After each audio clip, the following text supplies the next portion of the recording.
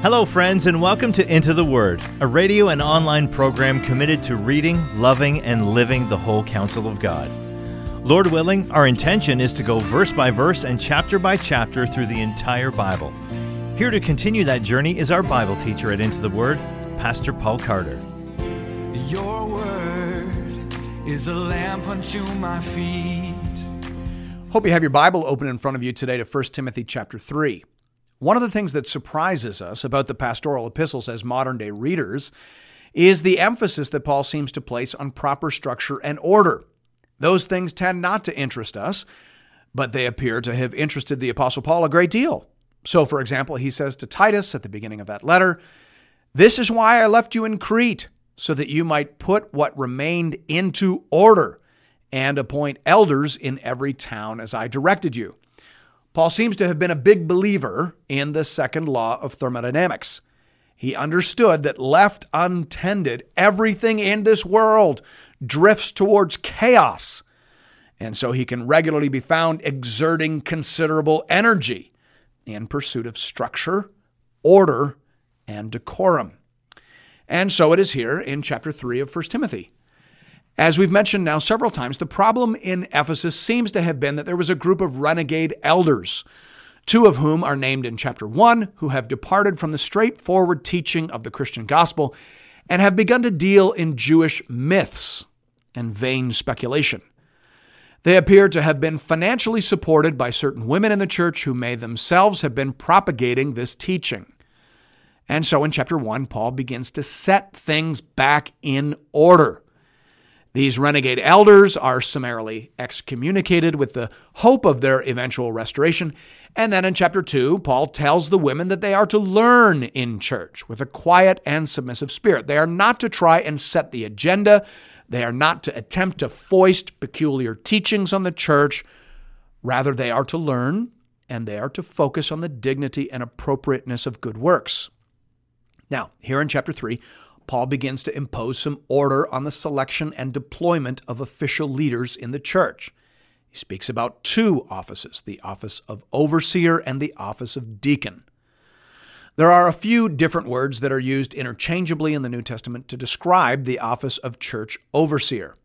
Here, Paul uses the Greek word episkopos, which some of the older Bibles translate as bishop, though it literally means overseer. And then in the parallel passage in Titus chapter 1, he uses two words interchangeably, the word episkopos again, and also the word presbyteros, which is usually translated as elder. Scholars understand these terms as almost entirely overlapping. So, for example, Donald Guthrie writes, in both epistles, the terms elder and overseer appear to be used interchangeably. Titus 1, 5-7 is conclusive for the view that these two terms could describe the same people. And this fact is now generally accepted among New Testament scholars. And then also in 1 Peter 5 and Acts 20, to those two words is added a third. Peter and Luke both use the verb poimeno, which means to pastor, to tend, or to shepherd sheep. Thus, linguists and commentators understand the Bible as using three words interchangeably to describe one office, the office of overseer, pastor, elder, or maybe even better, superintendent of the church. That is the first office, and Paul talks about the requirements for that office in verses 1-7. Then in verses 8-13, he talks about the office of deacon, which refers to those who serve or help in some official capacity within the church. We'll talk about how they are different from the elders or pastors when we come to what Paul says about them in the second half of the chapter. Hear now the word of the Lord beginning in verse 1. The saying is trustworthy. If anyone aspires to the office of overseer, he desires a noble task. Therefore, an overseer must be above reproach, the husband of one wife, sober-minded, self-controlled, respectable, hospitable, able to teach, not a drunkard, not violent, but gentle, not quarrelsome, not a lover of money. He must manage his own household well, with all dignity, keeping his children submissive. For if someone does not know how to manage his own household, how will he care for God's church? He must not be a recent convert, or he may become puffed up with conceit and fall into the condemnation of the devil. Moreover, he must be well thought of by outsiders so that he may not fall into disgrace, into a snare of the devil. Now, the first thing we notice about this list is how incredibly unremarkable it is. In fact, everything that is required of elders or pastors is somewhere else in the New Testament required of believers in general. And I think that's very helpful for us to see. Pastors and elders are not super saints. They're just regular Christians, but actual Christians who have particular gifts and abilities that are suited to the task of oversight in the church. I think if more people understood that, there might be less depression in the pastorate and more realism in the pews. But that's a story for another day. Paul seems to be saying simply that an elder ought to be saved and ought to be showing the normal character of a Christian. That would be an appropriate observation as to the list as a whole. As to the specifics, a few things probably ought to be said. First of all, Paul says that a potential pastor or elder ought to be above reproach. Now, that doesn't mean that he has to be perfect in his character. It just means that a person shouldn't be considered for the role if there is some obvious character flaw that would bring discredit upon the church if such a person were to be put into an official position. If a man is currently separated from his wife, for example, then obviously that needs to be sorted out first. If a man is currently in debt up to his eyeballs or behind on his mortgage payments or wrestling with a notoriously bad temper, then obviously those things should be worked on and prayed through, and progress should be observed before he is nominated to the position. As to the idea that he should be the husband of one wife, two suggestions are commonly offered here. The first, and perhaps most common, is that this refers to the practice of polygamy. Polygamy was mostly in the rearview mirror by the time you get to the New Testament, but it was still relatively common among the very wealthy and among certain pockets of the old aristocracy. And so Paul may simply be saying that such norms among the elite in Judaism were not to be imported into the church. Others hold that it means something more like a one-woman man, as in capable of practicing monogamy. Now, as I read the text in Greek, that's what it looks like to me, but there are so many good and faithful people and so many world-class scholars on both sides of this position that I think it unwise for any of us to be too dogmatic on this point. Happily, there are not too many places left in the world where polygamy is a live issue. There are some, but not that many, and therefore I think it very safe to put the pastoral emphasis on the need for a candidate to have a demonstrated capacity for monogamy. Given how frequently that sort of thing is said elsewhere in the New Testament, we are certainly on solid ground for claiming it here. The terms sober-minded, self-controlled, respectable, 1 Timothy 3:2, all of those terms are somewhat overlapping. They speak of men who are circumspect, wise, prudent, and capable of making solid decisions. The need for a potential pastor or elder to be hospitable certainly makes sense given the realities faced by the first century church. The church was not a mainstream organization, and it suffered from periodic outbreaks of persecution. So traveling teachers would need to be assured of a safe place to stay. In addition, many elders appear to have hosted corporate gatherings in their homes. So the capacity to show hospitality is here written right into the elder or the pastor's job description. And by the way, it is this understanding of the pastoral ministry that led to the adoption in many countries of what is sometimes called the clergy housing allowance. A part of the pastor's pay in many countries is considered non-taxable precisely because it is understood that part of his job is making space in his home for religious events and services. Whether Bible studies or prayer groups or even counseling sessions, it has been understood that at least some of these things will by necessity take place in the minister's home. And then at the end of verse 2, Paul says that the potential elder or pastor must be able to teach. This is one of the qualifications that is not mentioned with respect to deacons. George W. Knight III says usefully here, there are items in the list for the bishop or the overseer that are not present in this list for deacons. Most noteworthy being the requirements that the bishop be able to teach, verse 2, and take care of the church of God, verse 5. It would seem that these two are omitted because they are not part of the role of deacons. Closed quote. Again, if we understand the role of the bishop / overseer / pastor / elder / superintendent as being particularly the teaching and leadership of the church, then this, of course, makes perfect sense. Following that, in verse 3, Paul lists a variety of excesses that he must not be given to. The candidate must not be a drunkard. He must not be violent. The Greek says literally not a striker. That is to say, he must not lead his wife and children by brute force and violence. Likewise, he must not be quarrelsome. Many men who are otherwise qualified for the eldership remove themselves from consideration due to their apparent delight in irrelevant theological wrangling, the very tendency that Paul is pushing back on in this letter.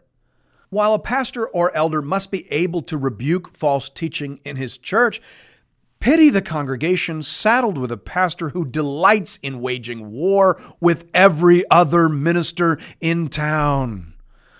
Such people shouldn't even be in the ministry. A proper candidate will not be quarrelsome, and nor will he be a lover of money. Now, in most of the places that I've been in the world while on mission, the idea that someone would go into ministry for the money is absolutely ludicrous. Some of the pastors whose homes I've been in India and Africa are among the very poorest people on the earth. They've given up far better paying jobs in order to care for the people of God. But in Paul's day, in Greco-Roman context in particular, a traveling teacher of any sort could make an awful lot of money if he was any good at his job. And again, in certain parts of North America as well, there are people who go into the ministry because they see it as an easy way to make money. But the church must be on the lookout for such folks. The church should pay their pastors fairly. Paul will make that point in chapter 5. But the pastor himself must not enter the ministry because of the money. That seems to be the point here. And then in verses 4 to 5, Paul says that he must have proven himself first as a capable leader in the home, because the church is, of course, modeled upon the home. The church is a family of families, and so a person should prove himself faithful in the smaller context before he is entrusted with authority and influence in the larger context. John Calvin speaks with typical pastoral wisdom here, saying, no matter how much we may admire celibacy and life given over to thinking that is remote from ordinary living, wise men know from personal experience that people who have experienced ordinary life and are used to the duties that human relationships impose are far more suitable to govern the church. Donald Guthrie is also worth quoting here. He says, any man unable to govern his children graciously and gravely by maintaining good discipline is no man for government in the church. Closed quote. I think that is well and helpfully said. Now, of course, we would want to point out that the church has long recognized certain reasonable exceptions to this general rule. Paul, of course, refers to celibacy as a gift in 1 Corinthians 7:7. So obviously not all men are called to marriage and should not therefore be disqualified from consideration on that basis. After all, Jesus himself was celibate. And it seems that at least at this point in his life, we can be quite certain that the Apostle Paul was celibate also. So obviously this is a general rule that a person should prove himself in the home before attempting leadership in the wider church. Then in verse 6, Paul says that he must not be a recent convert. Of course, as we read through the book of Acts, we notice Paul appointing elders in places like Lystra and Iconium just months after bringing the gospel to those cities. So obviously, recent is a relative term. He must not be a recent convert relative to the rest of the congregation. If the church is only 2 years old, then he ought to have been a believer for at least 18 months. That seems to be the idea here. And then lastly, we see Paul saying that he must be well thought of by outsiders. Now, of course, in one sense, Christians should expect to be despised by the world. But at the same time, the world should take note of our character and will often begrudgingly admit the quality of our conduct and community. In verses 8 to 13, now Paul begins to describe the qualifications necessary for those who would be considered for appointment to the diaconate. I'll read verses 8 to 10 first. Deacons likewise must be dignified, not double-tongued, not addicted to much wine, not greedy for dishonest gain, they must hold the mystery of the faith with a clear conscience, and let them also be tested first. Then let them serve as deacons if they prove themselves blameless. Obviously, the qualifications are similar to those required of overseers, with the exception that deacons do not need to be able to teach or to care for or lead the church. They are servants, and therefore what is said is that they need to hold to the mystery of the faith with a clear conscience. Deacons, too, should not be novices, but should have a track record of Christian character and service. Verse 11, their wives likewise must be dignified, not slanderers, but sober-minded, faithful in all things. Now, this is really the most controversial statement in this section. Scholars debate as to whether this refers to the wives of deacons or to female deaconesses. Both options are grammatically possible, hence the controversy. Given that the deacons are not tasked with teaching, and given that they do not exercise authority over the church, it would seem that there is no reason why Paul would deny this particular office to women. The deacons in the early church cared for widows and orphans and were involved in benevolent ministry to the poor. And we know that women played a critical role in all of those things. And there is also the fact that Paul addresses Phoebe in Romans 16:1 as a deacon of the church in Cenchreae. So on the whole, it seems preferable to think that Paul is speaking here about women deacons or deaconesses. And this seems to be the perspective of even many of the most conservative of Bible commentators. John MacArthur, for example, says here, the word likewise relates these women to an office of the church. It refers back to verse 1 and indicates that Paul was talking about the category of an office. We know that he wasn't talking about the wives of deacons because no pronoun was used to refer to them. If that's what he meant, he would have said their wives or their women. And since there are no comments about the wives of elders, why would there be any comments about the wives of deacons? Closed quote. He goes on to say, so there are three distinct offices advocated in 1 Timothy 3, elders, deacons, and deaconesses. Closed quote. And I think that is basically correct. Paul speaks of deaconesses, and then he adds a few qualifications that he feels may apply particularly to them. They must be dignified, not slanderers, but sober-minded and faithful in all things. He then appears to return to the more general qualifications in verse 12. Let deacons each be the husband of one wife, managing their children and their own households well. For those who serve well as deacons gain a good standing for themselves and also great confidence in the faith that is in Christ Jesus. Again, we see the principle of being faithful in the little things before being entrusted with greater things. Verse 14. I hope to come to you soon, but I am writing these things to you so that if I delay, you may know how one ought to behave in the household of God, which is the church of the living God, a pillar and buttress of the truth. In verses 14 to 15, Paul gives the reason behind all of the things he has said thus far.